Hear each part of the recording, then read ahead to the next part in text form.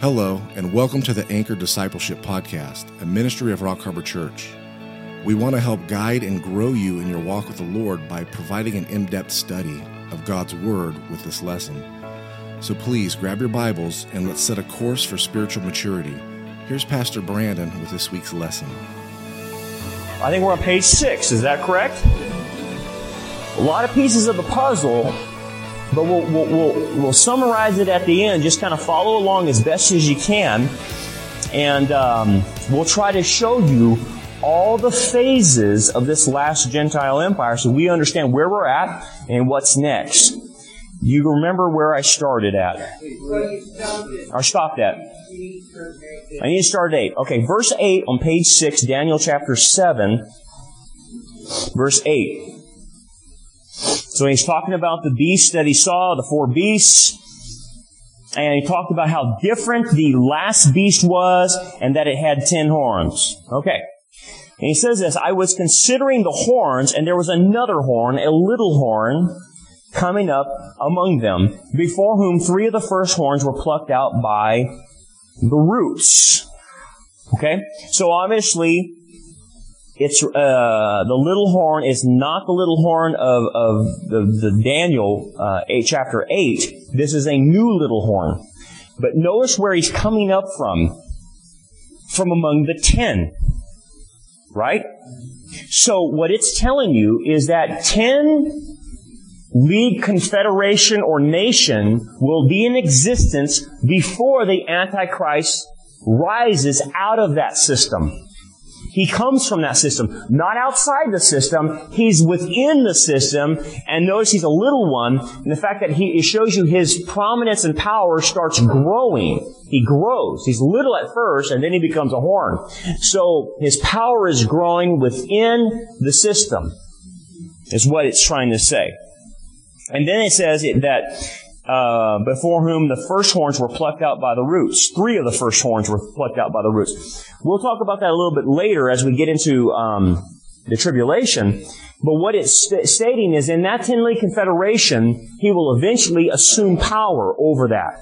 And he will take out 3 kings that oppose him, or 3 horns that oppose him. He will take them out, the other 7 will submit. Therefore, it makes him an 8th. Okay, so if that makes sense, it's the horns are connected to the 10 toes of that phase of the we call revived Roman Empire. Well, let's call it imperialism. And so he comes out of that last phase. He, in essence, is the last phase, which is called the Beast Empire. So what we should be looking for eventually is a one world government, and what we'll see from the next text, he's going to explain it. A one world government will then break up into 10 leagues. And then out of those 10 leagues, the Antichrist will come out, take 3 down, 7 will submit, he becomes an 8th, and he rules that until Jesus comes back. Now, in this passage, he doesn't mention a phase, and there's one more phase I want to introduce to you, but he's introducing phases of this revived Roman Empire. So that's a little bit about that. We'll talk more extensively in just a bit about that. Let's continue on. And there in his horn were eyes like the eyes of a man, and a mouth speaking pompous words. The eyes like the eyes of a man means he has human characteristics. It's a man, it's an individual, and he has human characteristics. Interesting. Very interesting. Why would it say that? He has human characteristics. He may not be human.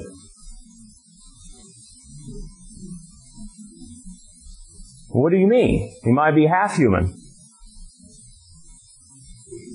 What do you mean? I want you to go to Genesis chapter 3. I want us to explore that. The seed of the woman will defeat the seed of the serpent. It's not only singular, but it's plural. Who's the seed of the woman, obviously? Messiah. Moses is trying to hint to you about the seed of the Messiah, that his birth is different. His birth is different. You would say seed of a man, normally. But Moses is trying to show you he's from the seed of a woman. He doesn't have an earthly father. He's hinting at a virgin birth. Isaiah will obviously pick up on that and say the virgin will be with child, and it's the Messiah. Okay, so it's a miraculous birth, but notice what it says, the seed of Satan?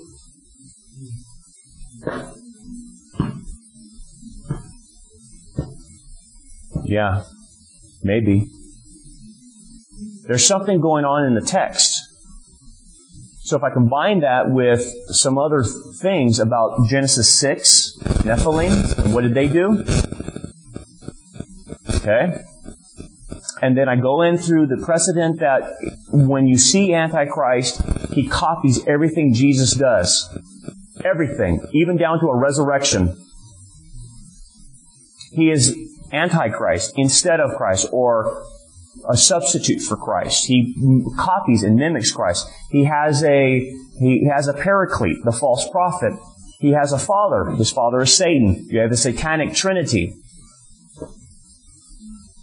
Do you see the hints in Scripture? There's something going on bigger than what you and I have been normally taught. There's hints in Scripture that he's not fully human.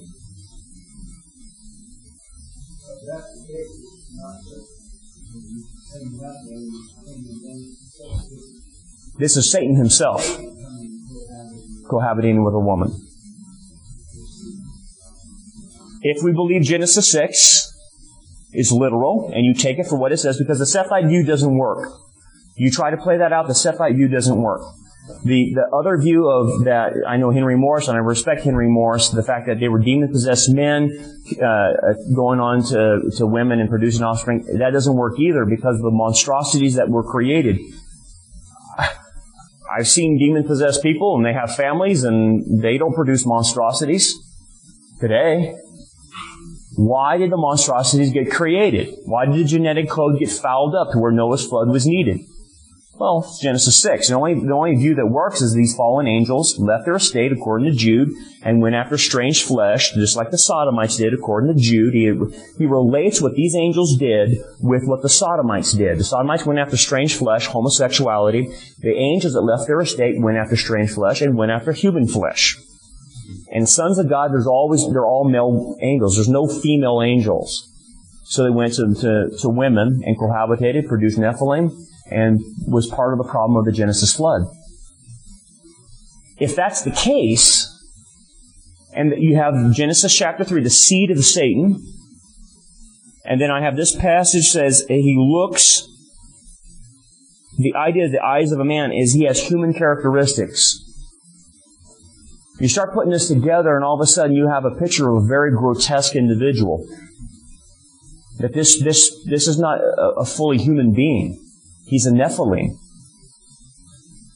Again, I don't have a scripture that I can point to of saying, yes, he will be a Nephilim. I understand that, but again, I'm doing an inductive study. I'm taking all the pieces, and I'm putting them together to give me a conclusion.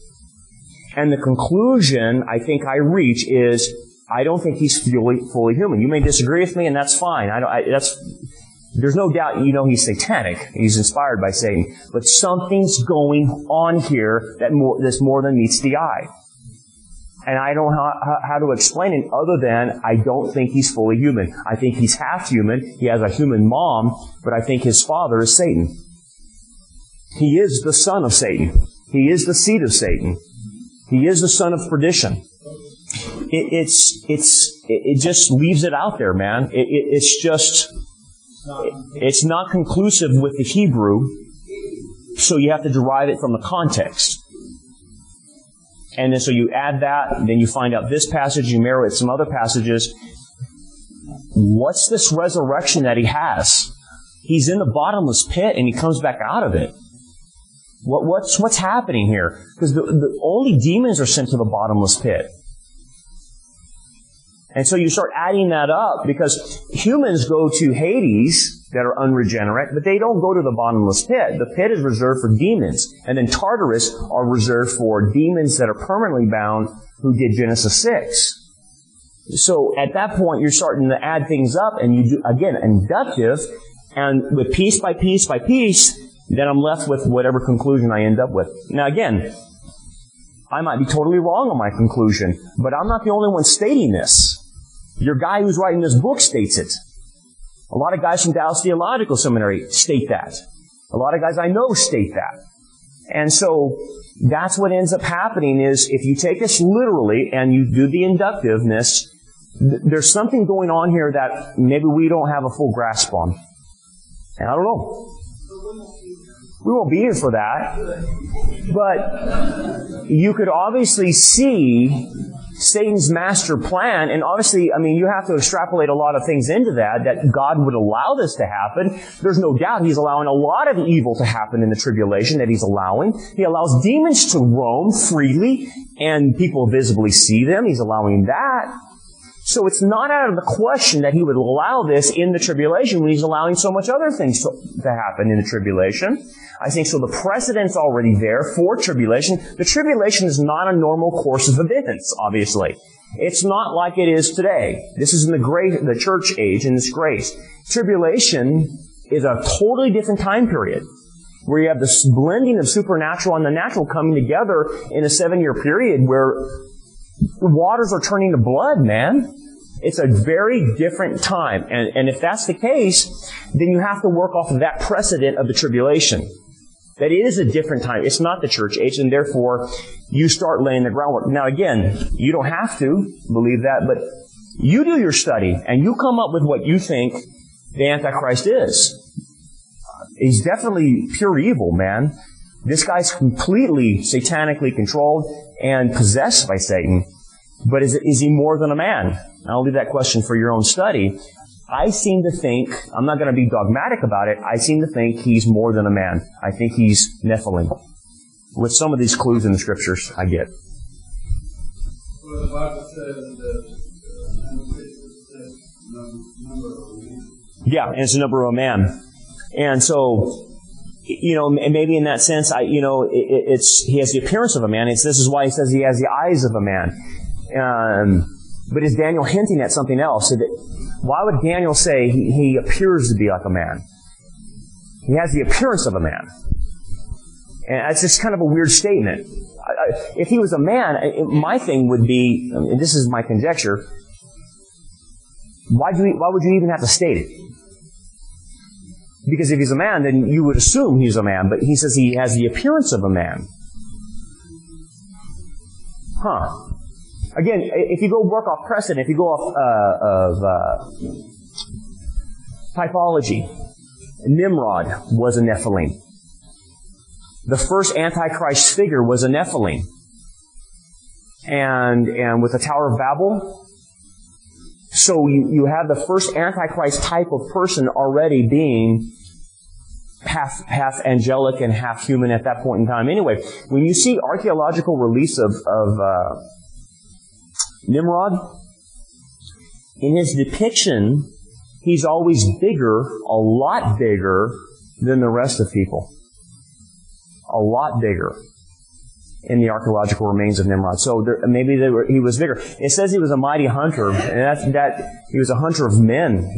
There was something different about this guy, Nimrod. So, I don't know. Something's different. Fully satanic. Yeah. Yeah, and that very well could, because then you got to remember Satan's a copycat, and he's copying the satanic trinity because the false prophet plays the role of the Holy Spirit. And the fact that this guy can do supernatural things, the false prophet can do supernatural things. I mean, they have power. Obviously, there's something going on here than just a mere human being. That's chapter 8, and it's referring to the Grecian Empire. The first horn, this horn is unrelated in the sense that there's a different horn in chapter 8.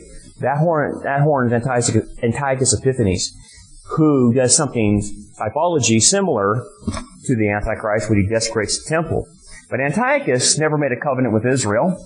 Nor did Antiochus ever proclaimed to be God, he desecrated their temple and things, and made them worship, and he stopped the sacrificing and things like that. So he's a typology that points to something further ahead. So that's why Jesus in the Olivet Discourse says to the disciples, when you see the abomination of desolation, he points future. He could have easily corrected them and said, no, the abomination happened in Antiochus Epiphanes' day. And he didn't. He said, no, something's happening further. Another desecration is coming. So, they're unrelated, but they're related in typology, if that makes sense. You don't want to confuse the same horns together. They do different things. Okay. What do we got? Verse 9. Let's finish this off and then we'll take a break. I watched till thrones were put in place. The Hebrew, the English is not bringing that out. It should be put down. I watched till thrones were put down. And the Ancient of Days was seated. His garment was white as snow, and his hair of his head was like pure wool. Talking about the Father, okay? His throne was a fiery flame, referring to judgment. He's about to judge now. Its wheels, a burning fire. Remember Ezekiel's wheels? The throne has wheels on it, a wheel within a wheel. Fiery stream issued and came forth from before him. 1,000 ministered to him. 10,000 times 10,000 stood before him. When you see that, whether it's in the New Testament or Old Testament, it means innumerable. They didn't have a number for that. It just means innumerable. So he couldn't even count how many angels there were. The judgment was set and the books were opened. What books? The books for the judgment of this empire, the Antichrist's empire. I watched then because of the sound of the pompous words which the horn was speaking. He's speaking against God. He's blaspheming against God. I watched till the beast was slain and its body destroyed and given to the burning flame. Now, encapsulated in that is the whole end for the Antichrist. But let me explain this in just a second. There's other passages that talk about his actual death. Jesus kills him when Jesus comes back at Bozrah. The Antichrist armies are surrounding Bozrah or Petra. Jesus kills him, and as he's dead on the ground, his troops run over his body, trample his body. Then, according to Isaiah, his soul is taken into Sheol, or Hades, the Hades compartment. And they mock him in Isaiah 4 of, is this the man who made the nations tremble? They mock him and saying, this is the most powerful man on the face of the planet, and yet you're with us, as they're mocking him. So he goes into Hades. His soul is in the Hades. His body is trampled on by his armies. Then he is resurrected in the 75-day interval, and him and the false prophet are resurrected and thrown into the lake of fire even before the millennial starts. So him and the false prophet, the first inhabitants of the lake of fire, wherever that might be, we're not sure where that's at. That's different than Sheol. And they stay in there for 1,000 years before anyone else goes in there. So Daniel's encapsulating this, but you have to bring other prophecies into this. And we'll show that when that time comes of how he's killed and all that takes place. As for the rest of the beasts, they had their dominion taken away. And this is interesting. So their kingdoms were taken away, but yet their lives were prolonged for a season and a time.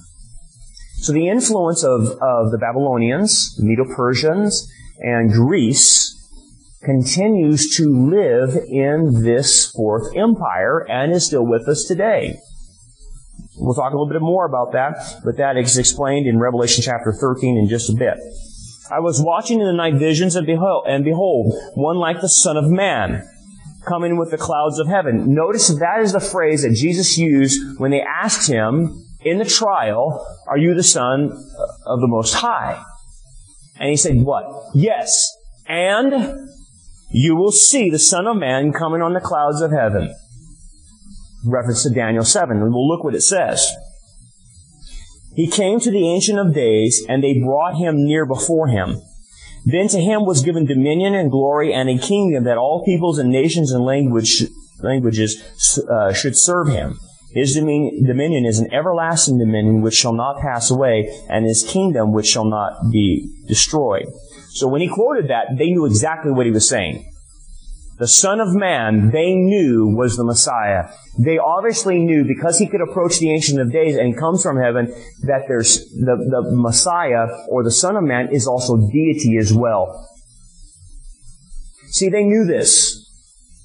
They knew very early on that the Messiah is going to be God. But their interpretation continued to downplay this. And you can see, obviously, the Son of Man is approaching the Ancient of Days. No one can approach the Ancient of Days. I mean, Isaiah said, he almost came apart at a vision of God. But yet this one is approaching the Ancient of Days. And the Ancient of Days is handing all authority of the Father to the Son of Man. This is not just a mere human being. He is saying that the Messiah is not only a man, but He is God in Daniel chapter 7. See, the Jews always knew a plurality in the Godhead. They always knew it, and they suppressed it. They didn't want to. They didn't. The initial thought was, we want to be like the pagans who worship multiple gods. Hear, O Israel, the Lord your God is one, and the Hebrew is echad, which means a composite unity. They knew the Memra, or what we call the Logos, was God too, and they suppressed it, and they kept suppressing it. And over again, it was saying, you would have certain passages that even talk about all three persons in one passage in the Old Testament. Father, Son, Holy Spirit. Amazing. So, with that being said, let's go to page, and I'll show you a synopsis of what you just read. Go to page, and then we'll take a break. Page 9. Page 9, and if you go into the middle of the page, it'll say why in the chart form, the information found in chapter 7 could be viewed as follows. Do you have that? I want you to go down there. He talked about the Babylonian Empire, Medo-Persia, Hellenistic Empire, a united stage, which was Alexander the Great, 4 divisions when the 4 generals took over, and now he talks about the 4th Empire. Now here's what we saw except one stage. We saw the 4th Empire, which is imperialism or Rome. The united stage is Rome. Then he showed us he skipped that. I'm going to show you in just a second from another passage when he explains it. There's a one world government stage. We talked about a 10-division stage, and then we talked about an Antichrist stage, and then we talked about a Messianic kingdom that we just read. I want to show you letter B, the one world government stage. If you'll turn to page 8. I want to read, this is Daniel's interpretation of what that vision was, and I want you to see the insertion of a new stage that has been introduced, which I just pointed out to you. Let's read the whole passage. I, Daniel, was grieved in my spirit within my body, and the vision of my head troubled me.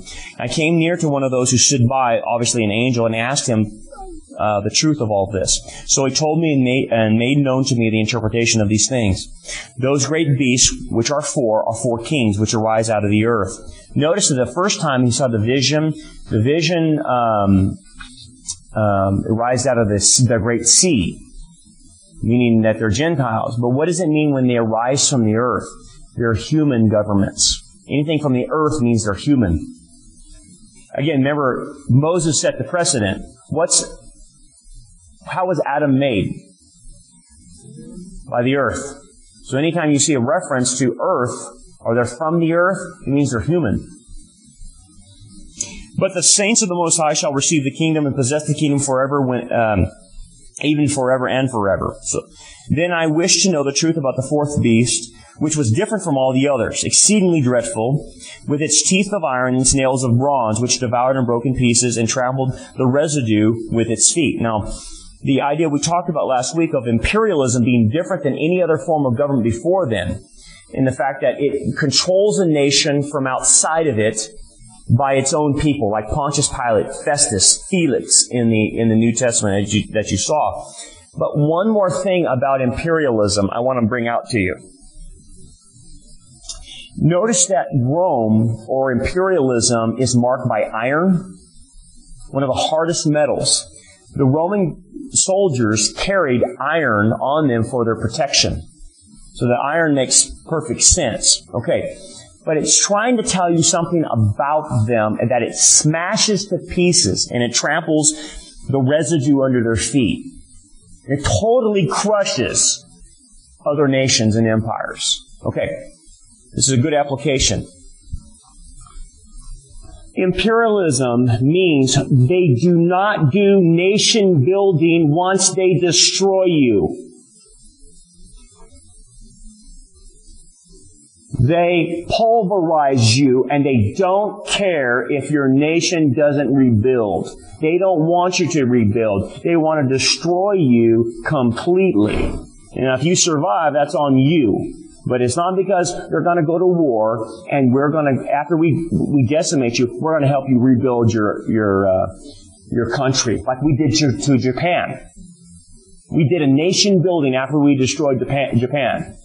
Right? That's not imperialism. Imperialism is, I'm going to destroy you and pulverize you, and you'll never be built again. Now, wait a second. You've already mentioned, Brandon, it's tough enough to have the UN come over here and give us rules that we don't want to do, that we've never voted for. But you're now saying imperialism is also not into nation building? No, they're into destroying nations. Then what does all these individual nations have waiting for them?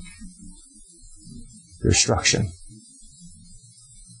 The UN, or the imperialism of Rome that's rising, their goal is not to build up nations. Their goal is to destroy them. The UN wants nothing more than to destroy the United States or Canada or anything. That's exactly what's happening in the Middle East right now. Yep. That's exactly. And that's what's supposed to happen in Egypt. I'm reading this, Larry, and it's like my mouth is open, man. I'm seeing it right in front of me. They are not interested in nation building. They're trying to pulverize these people and these nations. You're seeing the rise of imperialism now. It's taking over. I have our own men, and I'm destroying you.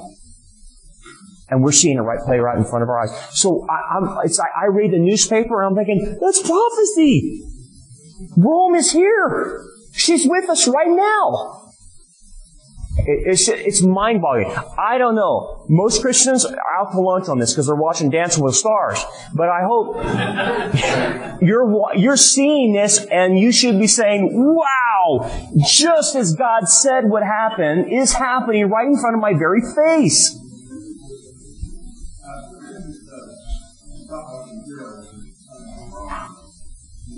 Rome, literally. I know Wahid, I think he's a real.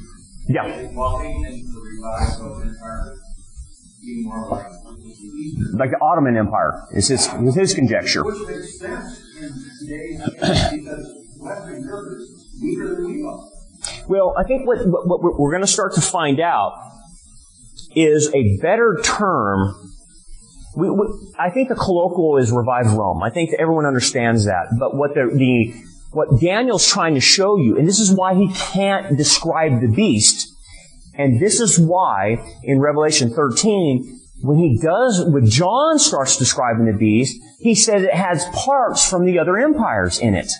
He says, I can't describe it because it's what John and Daniel are trying to say is this is not just one nation. This thing is different because it includes all nations. This is worldwide. This is what made John so sick.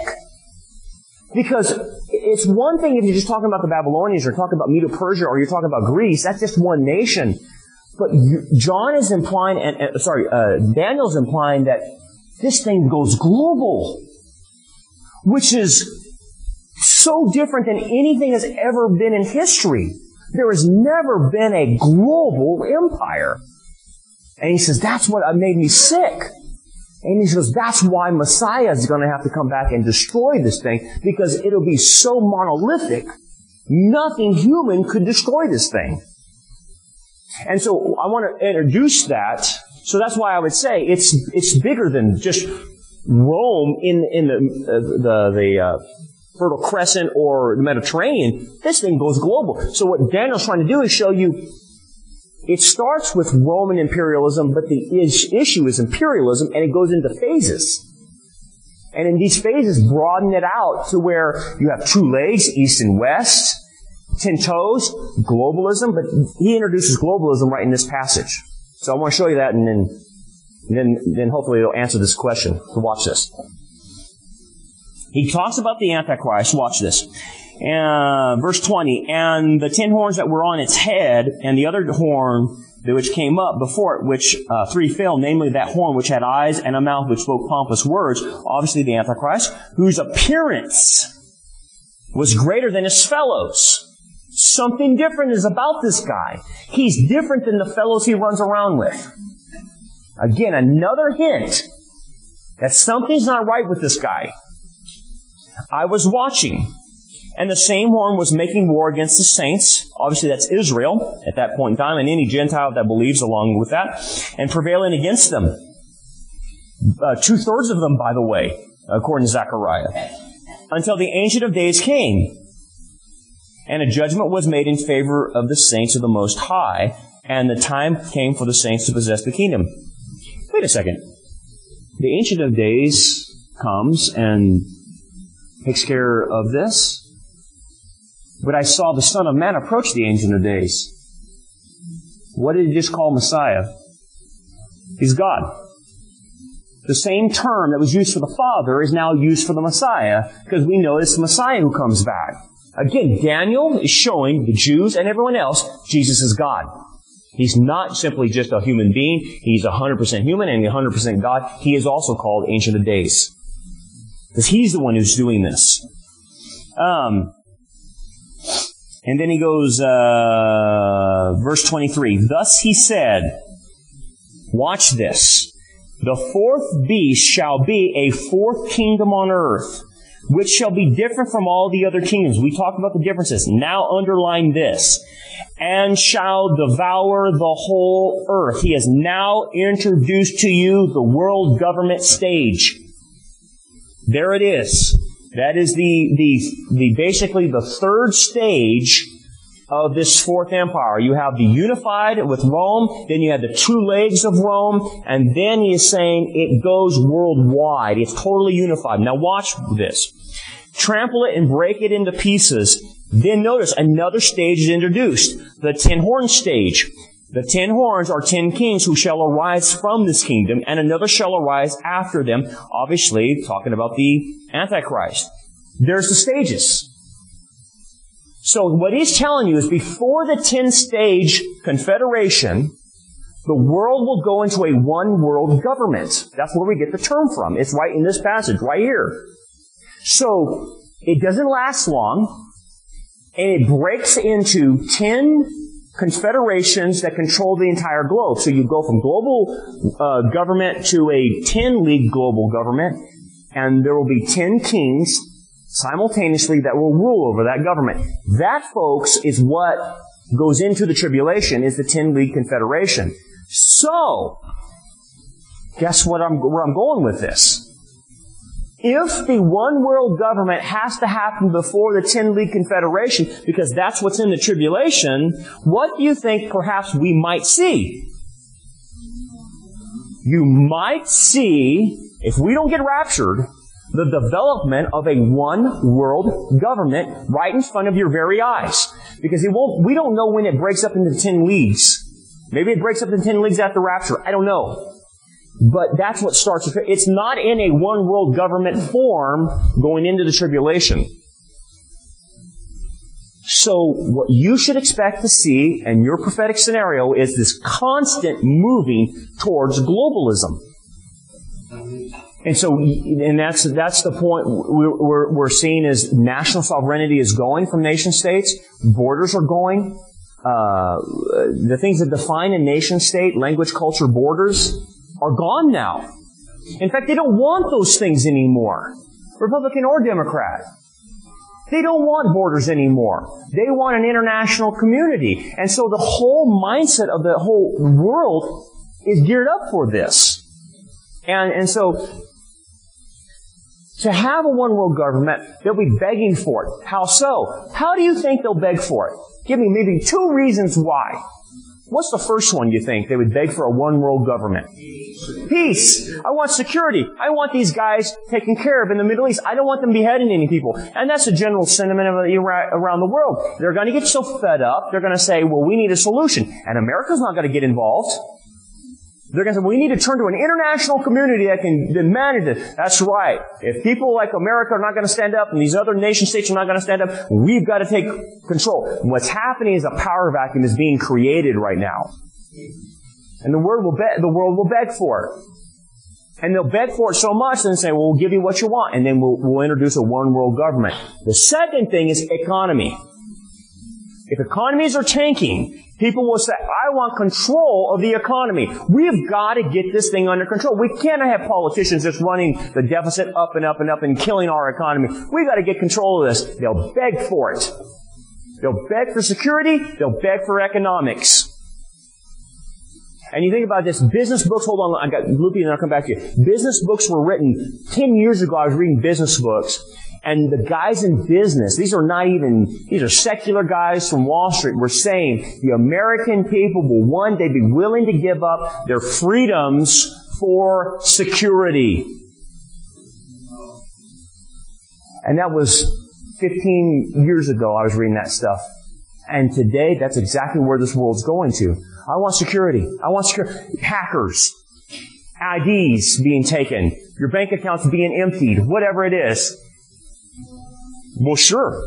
I mean, you have those Middle East blow-ups like that with Gog and Magog and Psalm 83. They're going to say, wait a second, this thing's out of control. Because what is over there that everyone cares about? You think they care about the Jews? Oil. It's in the sand, man. That's where it's at. Like I told you, that one book, you've got to get this book by John Walvoord. I think it's Oil Armageddon in the Middle East. I mean, here's the Prince of Prophecy from Dallas Theological Seminary telling you, from a secular standpoint, this is all about oil. And if you don't get that down, you won't understand from a secular standpoint what the need is for. That's the mitigating issue of why people are so interested in that place, is because of oil. Yeah, he's basically trying to summarize it, but then he's adding details. If that makes sense. Okay. It's what I said at like the first class, where they will do a schematic first, repeat the schematic, but then add details to it. That's classic Hebrewism. And the detail he adds, we didn't see this in Daniel chapter 2 or the first part of Daniel 7. The detail he's adding for us is, whoa, there's a worldwide government stage here that just got introduced. Before a 10 league and before the Antichrist stage. Yeah, you know, it's interesting. I sit in front of the TV at night because I'm a news junkie, and I'm watching this stuff till like 1 a.m. And I'm sitting there and I said, hey guys, I can help you guys out right now. I'll just fast track this for you. Do this and do that and do this and do that, because I know where it's all going. And you guys are, they're thinking, well, we're just going to do this new credit card thing and it's going to have a chip. I said, yeah, forget that. Just put it under the right hand and the forehead right now. Yeah, because that's where it's going. And it's like, I already know the game plan. And you're right. They start saying those things. And they're repeating the Bible. They didn't even know it. It's like when Iran goes, we're going to wipe them out from being a people. I said, Psalm 83, you guys are saying the same words. It's in Scripture. It's crazy. But that's the privilege we get by knowing the Scriptures, is you know where this is going. And I mean, they're so blind. They're just following it right in line. I want to say, why don't you just start with 666 and just go for it, man. Just put it on everybody. Anywho, let me show you what the chart shows on page 9, and then we'll end on here. I know this gets complicated a little bit, and it gets fuzzy. Bottom of page 9, here's the summary. And combination of Daniel chapter 2 and Daniel chapter 7. Like I said, it's a mosaic. So Daniel 2, he gives you that information. Daniel 7 gives you that information, but then you combine the two, and here's the program that you get. Obviously, on page 9, the letter B, Babylonian Empire, Medo-Persia, Hellenistic, United Four Stage. Then you jump to the Fourth Empire. Turn your page 10. And there's the lineup. United Stage. That was in John's day. That's in Jesus' day. Two-division stage. I'm going to talk about this next week. We're currently in the two-division stage. The legs of the metallic man. East and West. I'm going to explain where it's centered in the West and where it's centered in the East. But right now we're in the two-division stage. That's where we are at. That will give way then to a one-world government stage that we saw tonight. That gives way to a 10-division stage that will function in the tribulation at least to the midpoint. Maybe not even that far. And then you go into an Antichrist stage where he disarms 3 of them, 7 submit, he becomes an 8th, and he rules that last empire, which is called the Antichrist Empire, the Beast Empire, until the second coming, and then you have Messiah's coming. So that's what you get out of Daniel 2 and Daniel 7 when you combine the two. And there's one more key element, and we can't get to it. John introduces more. And John adds more into this in Revelation 13 and Revelation 17. We'll study that next week. And you get a full picture of what the Beast Empire is really going to look like, what it's going to do, how it's going to function, and where it comes from. Thanks for joining us for another episode of The Anchor Discipleship. We hope that this message is a blessing to you and helps you grow towards a more mature understanding of God's Word. Rock Harbor Church has 2 other podcasts. The first is called The Anchor Sunday Sermons and is filled with pastors' Sunday messages. And the second is The Anchor Bible Study. It's filled with past and continuing Bible studies preached during our Wednesday evening services. If you enjoyed this message and would like to hear them, please check the description of this episode or search your favorite podcast streaming services. Rock Harbor Church also has a print-to-order merchandise store. You can shop for Rock Harbor merch at rockharborchurch.store. Support for all 3 of our podcasts comes from your generous gifts and donations. For more information about our ministry, we invite you to check out our website, rockharborchurch.net. Keep looking up, for our redemption draws near. God bless.